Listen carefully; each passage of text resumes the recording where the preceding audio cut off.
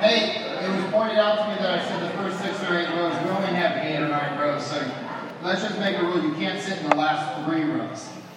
You can sit in the first up till the last 3. The last 3 are there, right?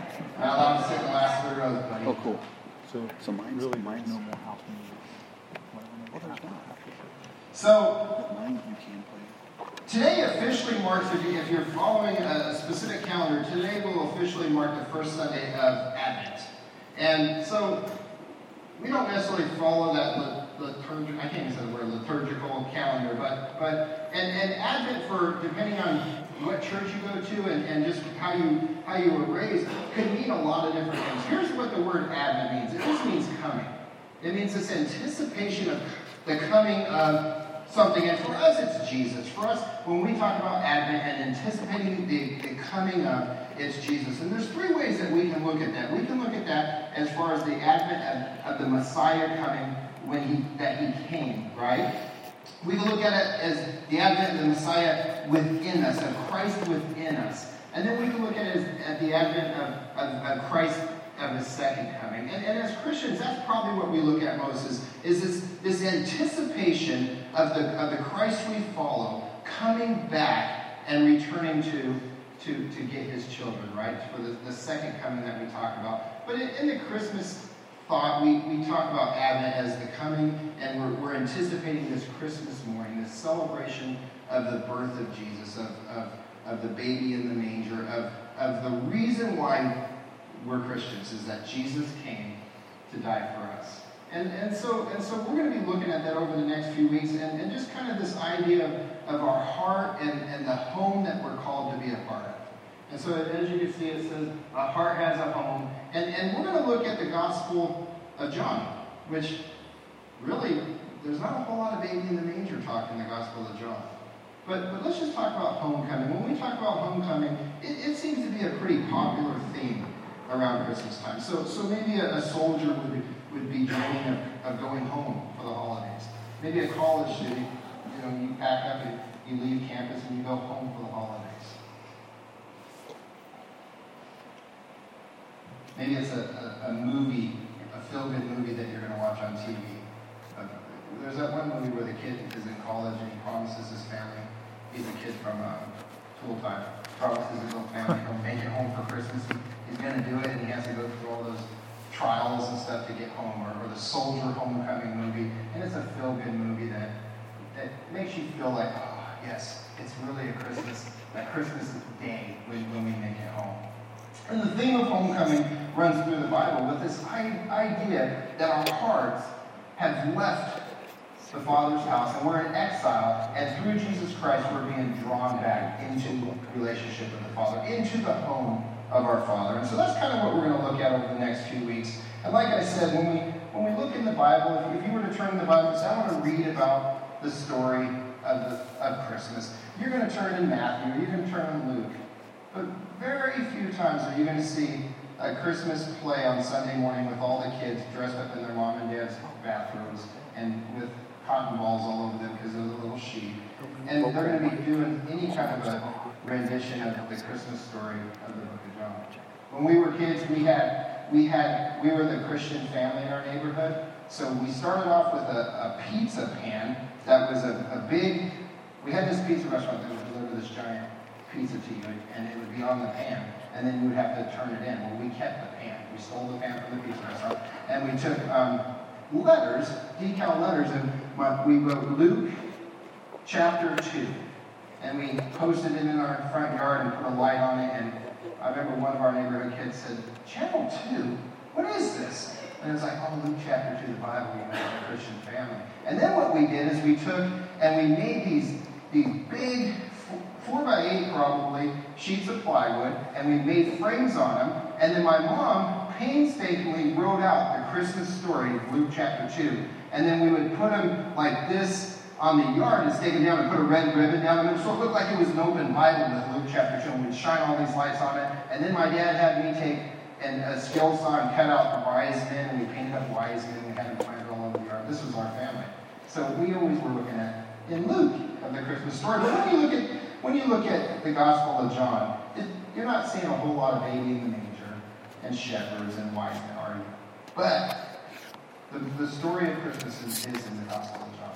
The coming of the newborn baby is in the Gospel of John. But what John does is John reaches way back into time, and he brings forth the Christmas story. And he starts it in verse 1 of chapter 1. He says this: in the beginning, the Word already existed. The Word was with God, and the Word was God. And then if you go down to verse 14, it says this: the Word became human and made his home among us. And he was full of unfailing love and faithfulness. And we have seen his glory, the glory of the Father's one and only Son. That's the Christmas story. The Christmas story is the Word becoming flesh and dwelling among us to bring salvation to us. And that's how John pulls the light and shows us the light that has come into the world to bring salvation into this dark world. And that's the story of Christmas in the Gospel of John. Another theme that he shares is the theme of a homecoming in the Gospel of John. And it says this in John 14, it says, don't let your heart be troubled. Trust in God and trust also in me. There is more than enough room in my Father's home. If this were not so, would I have told you that I am going to prepare a place for you? When everything is ready, I will come and get you, so that you will always be with me where I am. And the picture that he's painting for the Jewish community at the time, they understand that in that time, the oldest son got a huge inheritance, and it was his job to make sure that the rest of the family for generations down were taken care of. And the way they worked is they would have their house, and they would go and add rooms onto the father's house. And the father, if you will, would be responsible for maybe 3 to 4 generations living underneath his house. And so when Jesus shares this with the people of the time, they fully understand the picture that he's painting for them. And for us, what it's saying is he's going away and he's preparing a place for us to come into relationship with God. For us, when he comes back, there's going to be a place for us. And that's that idea of our hearts being drawn back into the Father's house and dwelling, and that our hearts have a place within the Father's house. This morning, kind of the kickoff for Advent is this idea of hope. That we have a hope of the coming King. We have a hope of Jesus coming. The gift of Jesus reveals that the Father is aware and is involved in our real-world struggles to hope. And one of the most famous verses that we find in the Bible is John 3:16. You see it waved, you'll see it if you watch football today. It'll always be waved behind the goal post, or it'll be on a bumper sticker or on a billboard. And it says this, it says, for this is how God loved the world, that he gave his one and only Son, that everyone who believed in him would not perish but have eternal life. And verse 17 says, God sent his Son into the world, not to judge the world, but to save the world. And there's 2 characteristics in this verse that show us that God loves us and that he's involved in our lives to draw our hearts back to him. And the first is that God loves. When it says God loves, it's talking about a love that is unconditional. It's talking about a love that is not motivated by anything selfish. It's talking about a giving love. It's talking about a love that says no matter what you've done, no matter who you are, no matter what your past has been, when God looks at you, he loves you. Sometimes the way God loves unconditional, we don't have a frame of reference for it. We don't understand that foundation, right? Because we look at our situation and we say, what have we done to deserve God's love? What have I done? Why do I deserve God's love? And when we walk in that God of love and his motivation for all he does in this world and all he does in you and through you is motivated by his love for you, that shows us that there's a hope that our heart can be restored to him. That shows us there's a hope for our family members that are distanced from him that can be restored. And then the second characteristic that we see in this verse is God gave. God is a giver. When we look at the purest form of unconditional love, we look at a love that empties itself for one another. If I'm going to truly love somebody, I'm going to deny myself and my rights and pour out myself onto someone else. And when God gave his Son, he was emptying his rights and emptying his not responsibilities, but what's the word I'm looking for? His rights. Let's just stick with rights, and giving us his Son to redeem us back to him. And he's calling our hearts back to him. The flesh, the Word became flesh is the story of the Christmas story that we're going to walk into.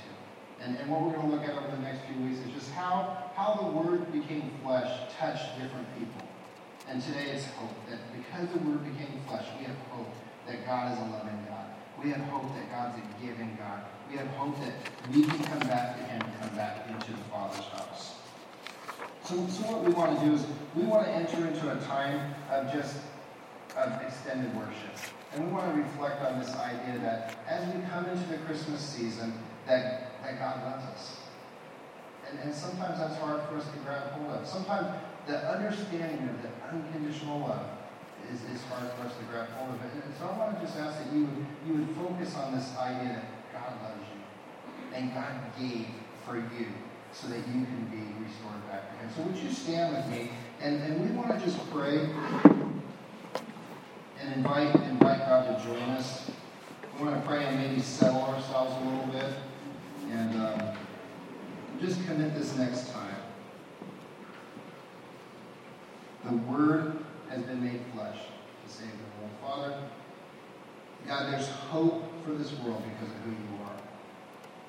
We have hope knowing that your love is pure, knowing that the power of your love is not motivated by anything other than to draw your people back to you, to draw hearts back to you, to see that wandering heart come home.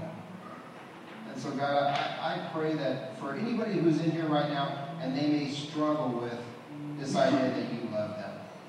They may struggle with an idea that the lie that you've left them, that you're not faithful, that you don't do and follow through with what you say, that in this Christmas time, as we reflect on you, that there would be a clearing up of that lie. And there would be an understanding of your unconditional love for us. God, I pray that the idea that you're a giver, that you give to us, is not overlooked.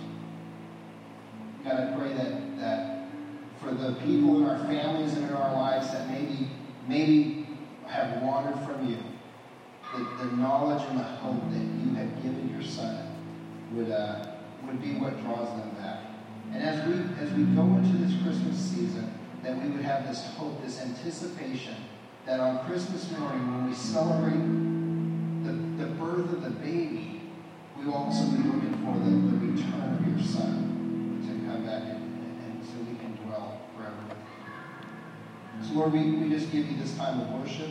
God, I pray that each person here would be committed to worshiping you, focused on you, not worried about what's going on around them, but just a time that we can truly honor and worship you. So God, we ask that you would be blessed in this time and glorified in this time. You are the audience. In Jesus' name.